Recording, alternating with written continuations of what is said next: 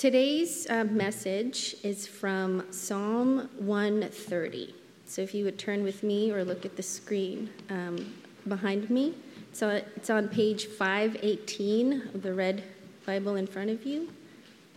So that's Psalm 130. My soul waits for the Lord. Out of the depths I cry to you, O Lord. O Lord, hear my voice. Let your ears be attentive to the voice of my pleas for mercy. If you, O Lord, should mark iniquities, O Lord, who could stand? But with you there is forgiveness, that you may be feared. I wait for the Lord, my soul waits, and in his word I hope. My soul waits for the Lord more than watchmen for the morning, more than watchmen for the morning. O Israel, hope in the Lord, for with the Lord there is steadfast love, and with him is plentiful redemption, and he will redeem Israel from all his iniquities. It's a word from the Lord.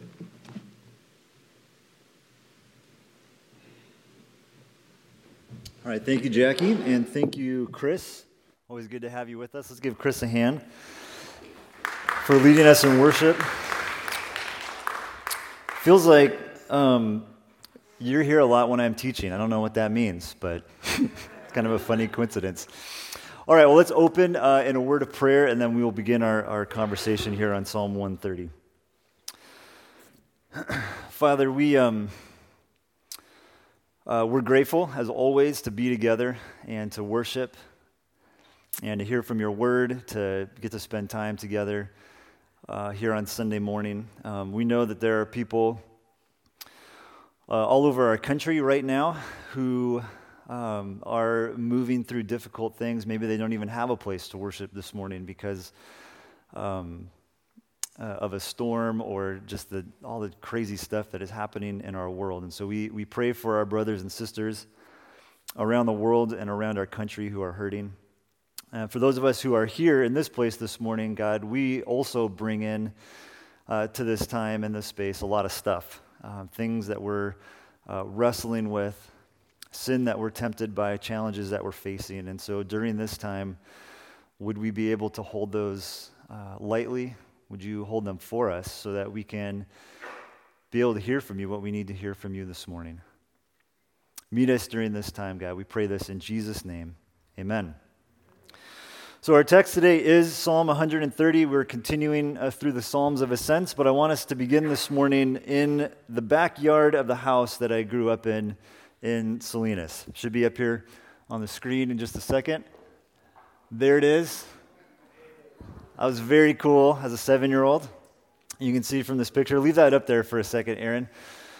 As you can see from this picture, the backyard of the home that I grew up in for many years was just there's like nothing back there. It was just this total undeveloped land. I grew up on an acre, which is sort of a unique thing. And for a 7-year-old, an acre might as well be 1,000,000 acres. And so this sort of blank canvas just allowed my 7, 8, 9-year-old boy imagination to go wild. And so in that space, I fought and won many battles.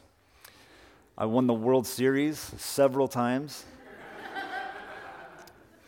And it also became, this uncharted territory for me to explore. I went all the way back to that white fence. You can see that at this point, my dad had started to build another fence, but went all the way back to that white fence. So there was all this space for me to explore and to let my imagination go wild. And I would guess that around this time, maybe a little bit after this, I started looking for buried treasure in the backyard.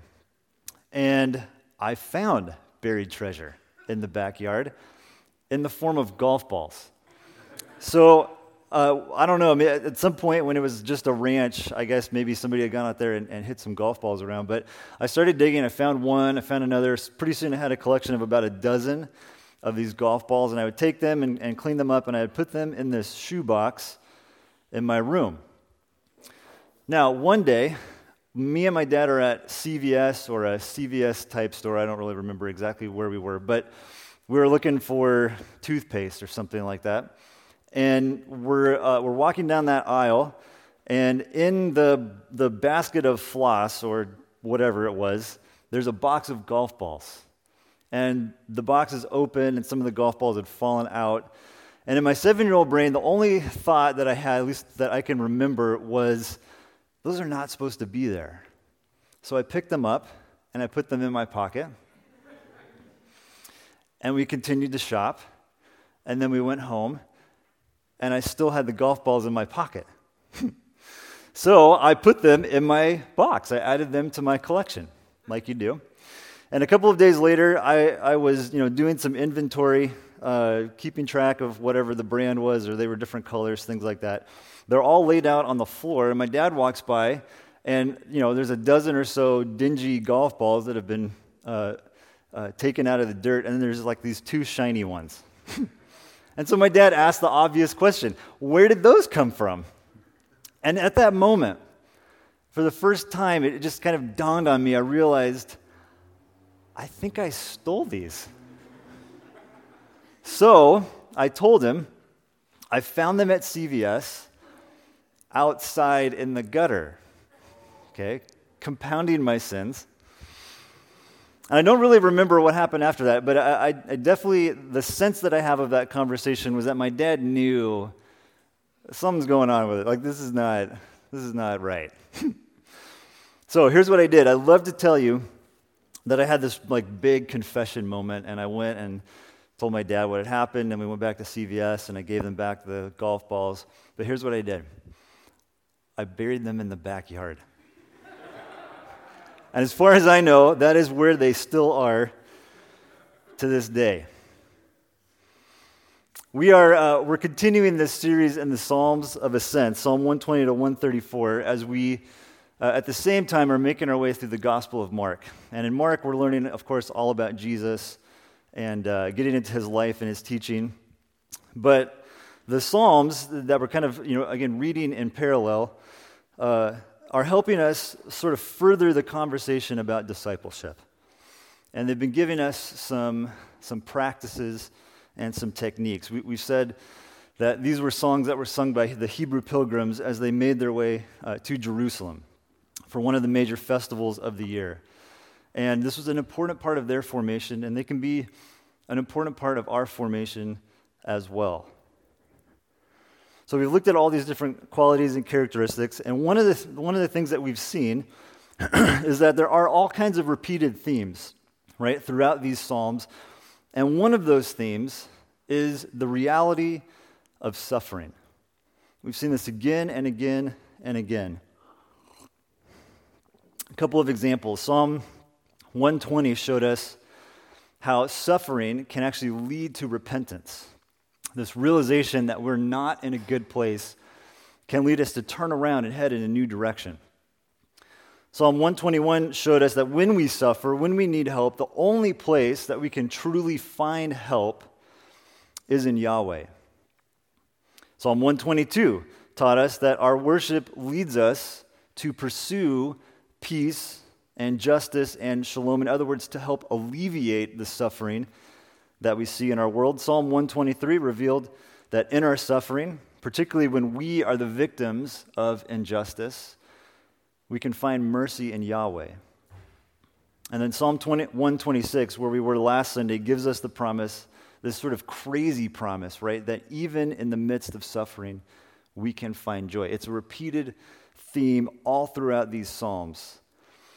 And one of the things that shows us is that it's just a reality of life. The Psalms don't gloss over it or pretend like it's not part of the deal, right? Life is difficult. We will suffer. And in this way, and in many other ways, the Psalms, of course, are so counterintuitive. How many of you remember, did you see the Lego movie? Anybody remember the Lego movie? What's the theme song of the Lego movie? I think I heard it, right? Everything is awesome, right? A lot of us, we try to live like this. We try to live like everything is awesome all the time. Ivan Illich, a philosopher and a priest, writes, "There is an American myth that denies suffering and the sense of pain. It acts as if they should not be."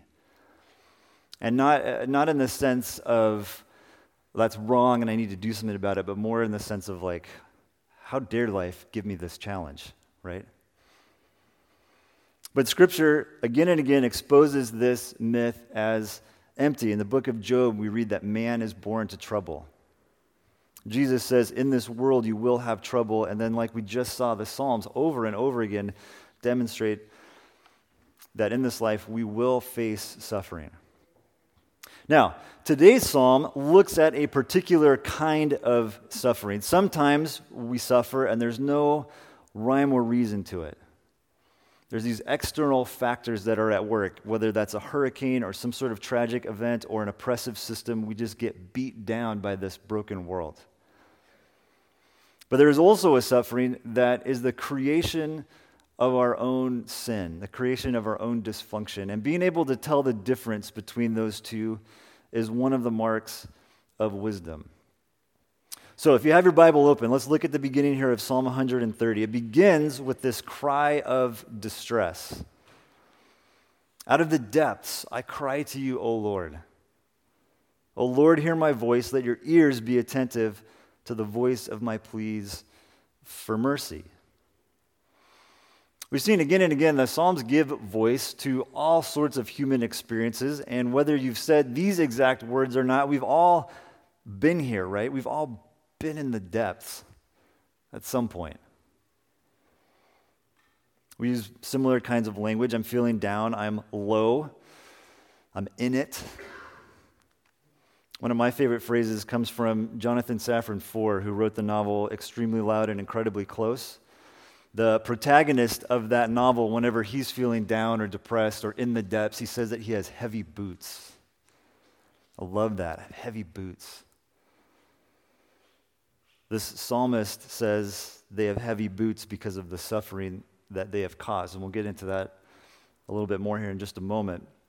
But let's take note of this from these first couple of verses. From this place, this low-down place, in the depths, with heavy boots, what does the psalmist want?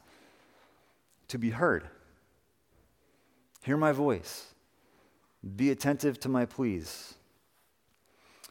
I think it's important that we dwell on this here for just a second. Often when we are in pain, when we are suffering, we just need to be heard. We just need to give voice to that experience. We need to be able to say everything is not awesome. And on the flip side of that, sometimes in our quest to be helpful, if we're sitting with someone who is suffering, who's in the depths, oftentimes we give advice or a tip or like, here's what you need to do so you don't feel this way anymore. And really, the best gift that we could probably give in that moment is simply to listen, to be with and to help give voice to the pain that someone is in. So we begin in the depths. Now look what happens in verse 3. If you, O Lord, should mark iniquities, O Lord, who could stand? Here we move, we sort of shift into what's gotten the psalmist into this state. Now again, most of the Psalms that we've been looking at up to this point, when they speak to suffering, they've been looking at the external kinds of suffering. And we see from our personal experience, from what's going on in our world, from Scripture, that there's no end to the suffering that can be inflicted on us by our broken world, what the Bible calls the principalities and powers. Now, sometimes we do double damage here by blaming this kind of suffering on someone's personal sin.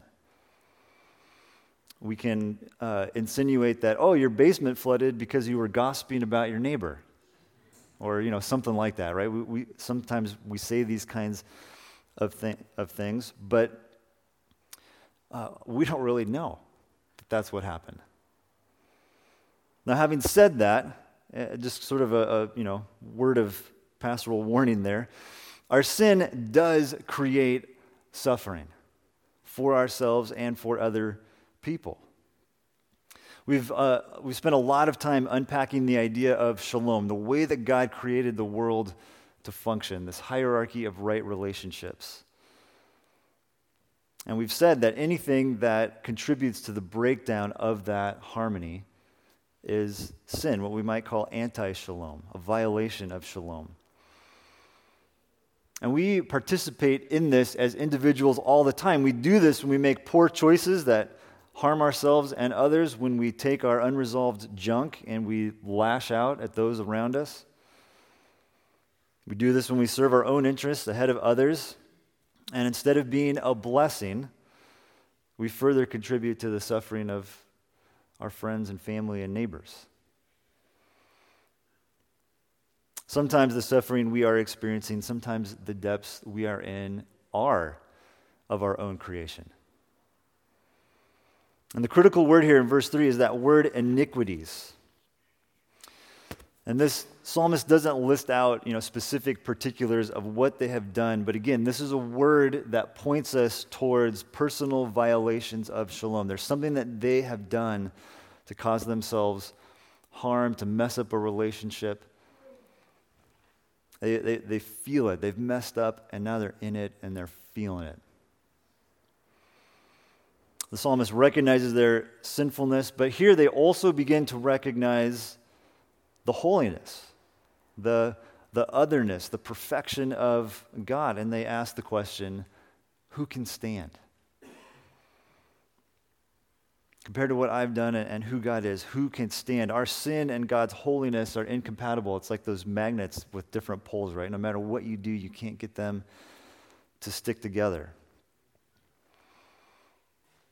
What this is saying is, if God kept a record, if God marked it all down, all the ways that we violate shalom, all the ways that we break relationship with Him and with others, who could stand? None of us, right? The Psalms say there's none who does good, not even one. And that doesn't mean we don't have the ability of doing some good things. It simply means there's not enough good things that we can do to measure up to who God is. So the first half of this psalm is this invitation to feel this, to feel these depths in order to push us towards confession. Now, if you've been in church for a while, you've probably heard of confession. Maybe you've been forced to sort of spill your guts, like tell all the bad things you've done to somebody, or maybe you think of like the confessional booth where you go in and you confess your sin and the priest gives you some things to do in response. Maybe we have some baggage with this word confession. So let's break it down a little bit. Confession literally means to acknowledge with. Confession is all about speaking the truth together, speaking the truth with one another. And there's a couple different levels of truth there. There's speaking the truth about ourselves, and that definitely will involve fessing up to our shortcomings. But it also means telling the capital T truth. The truth about who God is and the deepest realities of our world. Let me give you one example of this. In Galatians chapter 5, the author here is a guy named Paul, and he lists out several sins, all kinds of ways that we violate shalom. But he immediately follows that up by listing what are oftentimes referred to as the fruits of the Spirit: peace, joy, love, patience, kindness. That's confession. That's telling the truth about who we are and who God is, saying, I have messed up. These are all the things that I do. I'm in the depths, but you, God, are holy. You're the only one who can help me out of this place. It's telling the truth about ourselves and about who God is. And then confession moves us from self-pity to guilt. I know what you're thinking. Yes, guilt. Great, another word that we love. But guilt can actually be a very important force for good in our lives. Okay, self-pity is this sort of shallow response to our sin that often leads to self-absorption and to looking to other people to affirm us, to make us feel better. But guilt can lead to a deeper, wiser response of confession and repentance and forgiveness and ultimately to freedom. Psalm 130 is one of a series of psalms. There's 7 of them throughout the larger book called the Penitent Psalms. And Psalm 51 is the most famous of these 7. You've probably heard it before. Maybe you've even sung some lyrics in a song from this psalm. The psalm was written by King David after he had done some pretty heinous things, caused some incredible suffering to himself and those around him. We're not going to do a deep dive on Psalm 51, but I just want you to hear the language. Hear how he confesses, how he tells the truth about himself and about who God is. Have mercy on me, O God, according to your unfailing love. According to your great compassion, blot out my transgressions.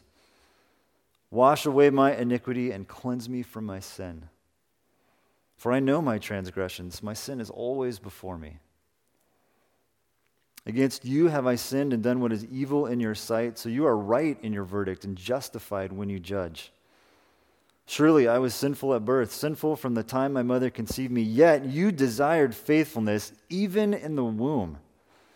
You taught me wisdom in that secret place.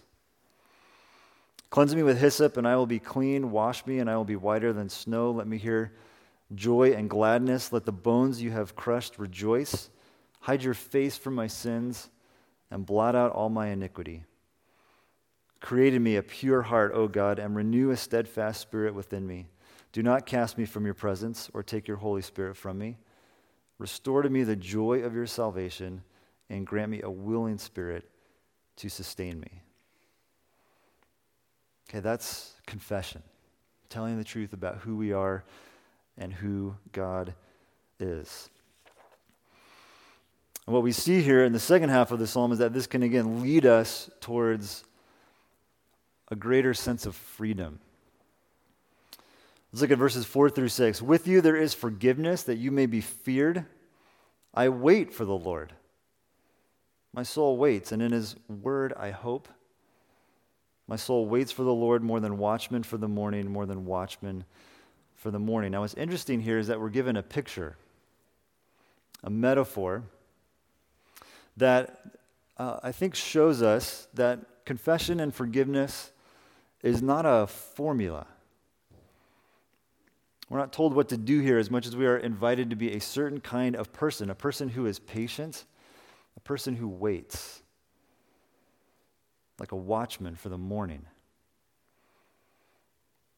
Sometimes our guilt, when we're feeling it, when we're in the depths, it causes us to do some silly, panicky things, like bury a golf ball in the backyard.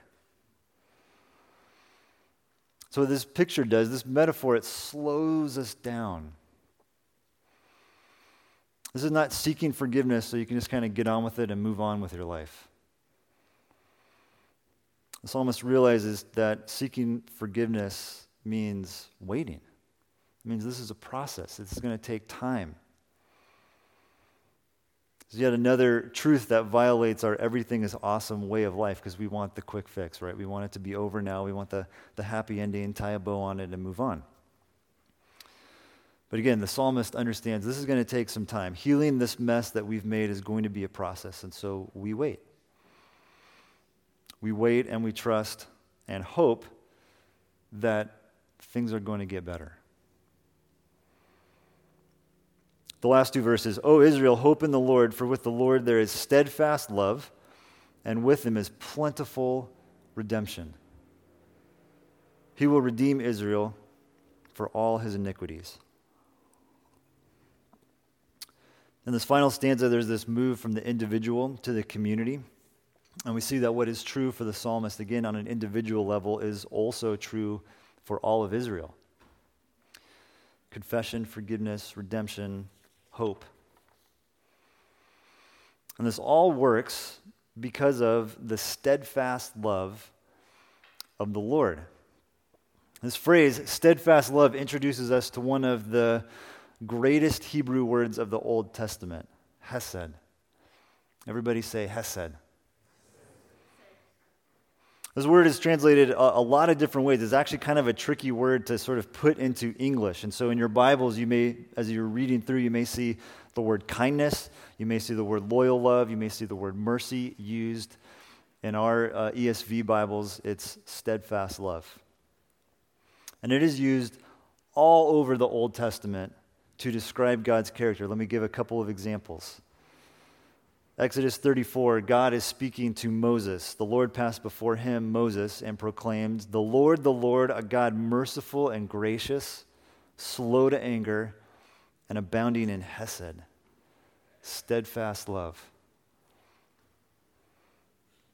Lamentations 3, this verse is born out of just a tremendous amount of suffering. The author is Jeremiah, and he says, the hesed, the steadfast love of the Lord never ceases. His mercies never come to an end. They are new every morning. Great is your faithfulness. Joel chapter 2, return to the Lord your God, for he is gracious and merciful, slow to anger, abounding in hesed, steadfast love. He relents over disaster.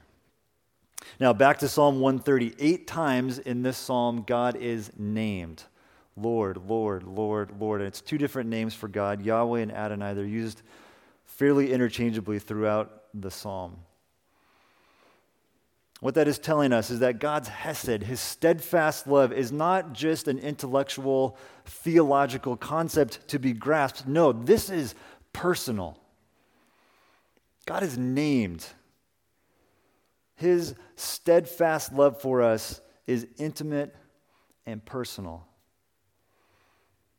And because of that, when we're in the depths, when we're in the midst of our mess, we can wait and hope. I buried my guilt in my parents' backyard. And if we're being honest, a lot of us do this, right? We take our sin, we take our shortcomings, and we cover them up, we stuff it, we ignore it, we bury it. We don't name it. We don't bring it out into the light for other people to see. We don't share it, we don't confess it with anyone. And then we wonder why our relationships suffer, why we carry so much anxiety and tension, why we seem to repeat the same mistakes over and over and over again. But our psalm tells us there is hope. You do not need to be defined by your mistakes. I think that part of the reason I buried those golf balls in the backyard is because I didn't know my dad well enough at that point. As a 7, 8-year-old boy, he was still very much this authority figure in my life. And I think a lot of us carry a very similar view of God. An authority figure. Maybe a guilt manipulator. Maybe this judgmental guy who's just going to zap you when you do something wrong.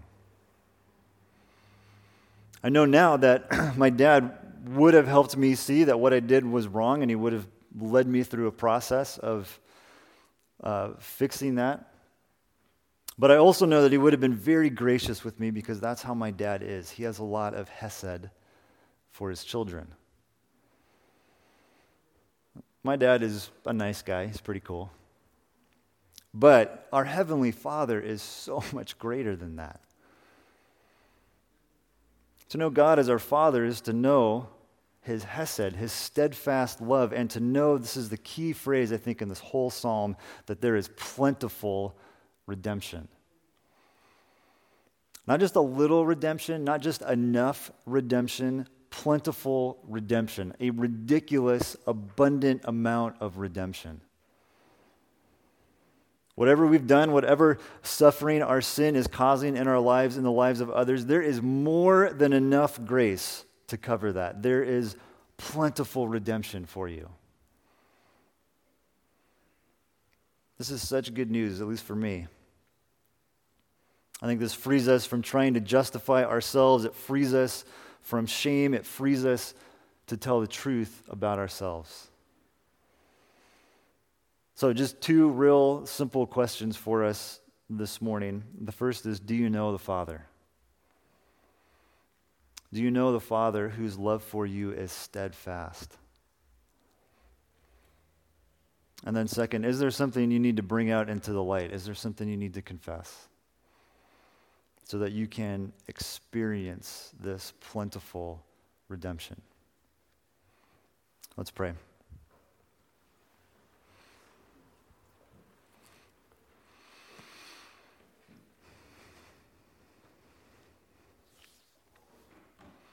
Father, it is difficult to admit our shortcomings, our sins, our violations of shalom, the way that you want the world to work. And it can be a lot easier to gloss them over or pretend like they're not there or bury them somewhere so we don't have to deal with it. And yet, it is only in bringing them to the light that we can find freedom. So I pray, first of all, God, for each of us in the room, that we would know you as a father who has hesed for his children, steadfast love.